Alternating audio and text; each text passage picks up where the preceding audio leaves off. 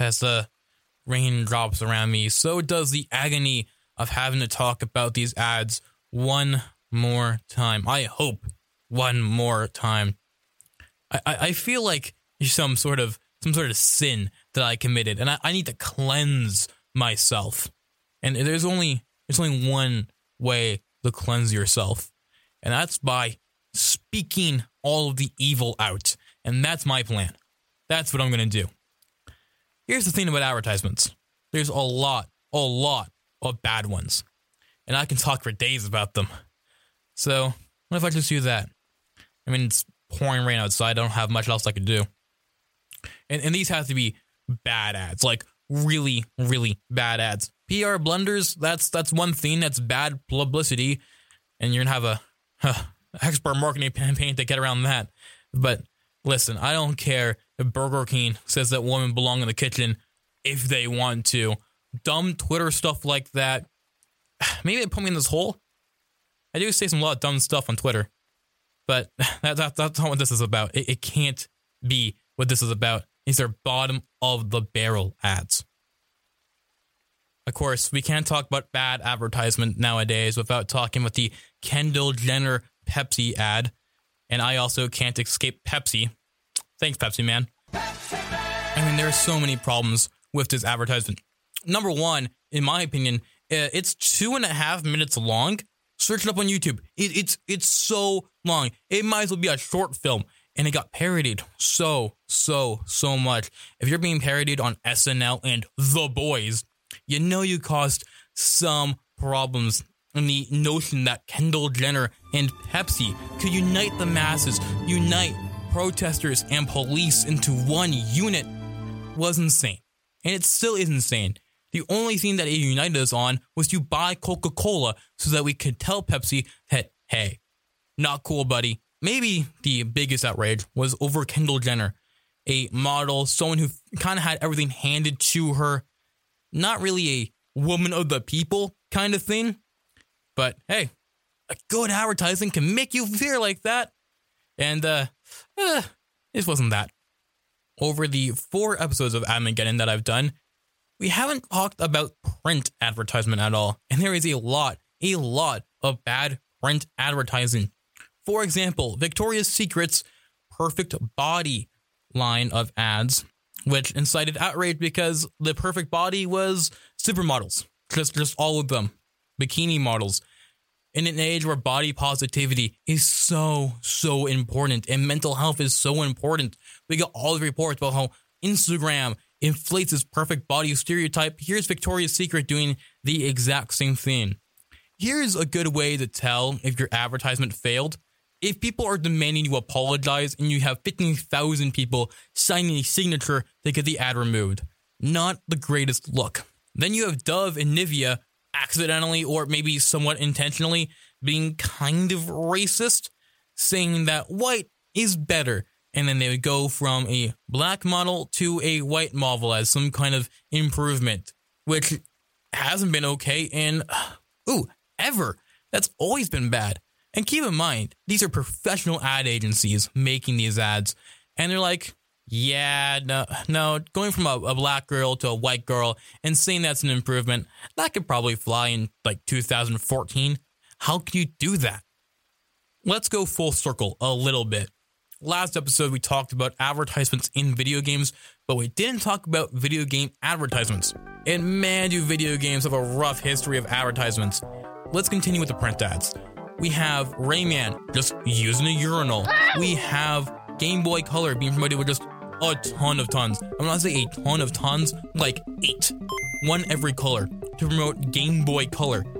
There's also the famous Earthbound raking ad, where you scratch and sniff, and you smelt it, and it felt really bad, like Earthbound did, apparently. And no one bought Earthbound because, wow, the advertisements themselves were like, this game sucks, and they didn't buy it. But my favorite, my ultimate bad video game print ad belongs to Daikatana, a game that's kind of gone to the wayside of history for being not very good, but had a very, very, very blunt print advertisement.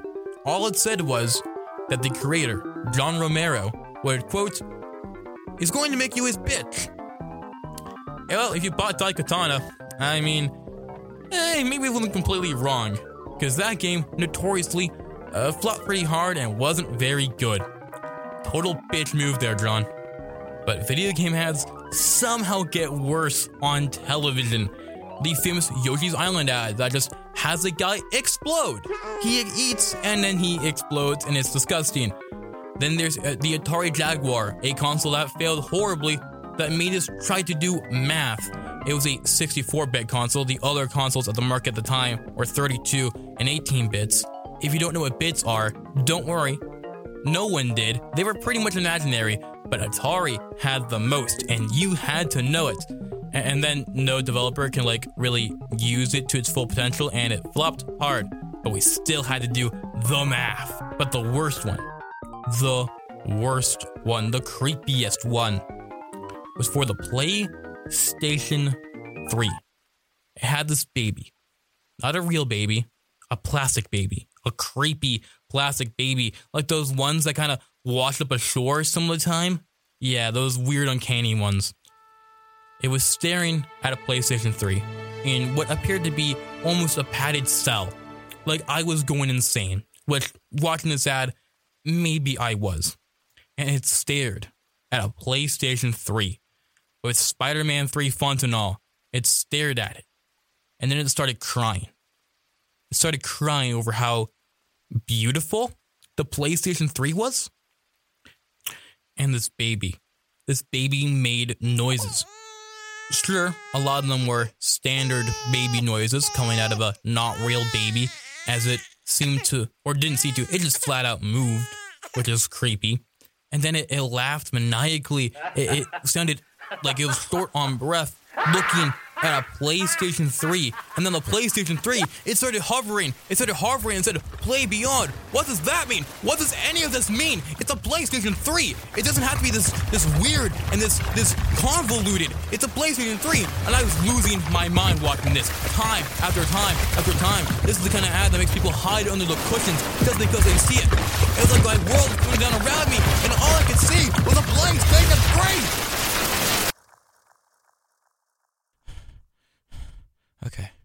Okay, that's fine. It's all fine, right? I don't really know where I ended up. Weirdly white room, but it's not really echoey in here. I was shouting about the PlayStation 3. Is life about the PlayStation 3? Is that what I was supposed to get from that? Have I been living my life wrong? Is the baby supposed to show that the meaning of life was in the PlayStation 3? Or worse, was it an advertisement the entire time? Was I really that close to the answer of life? Well, I want to be in this room for a while longer. No resolution for me. But maybe a resolution for you.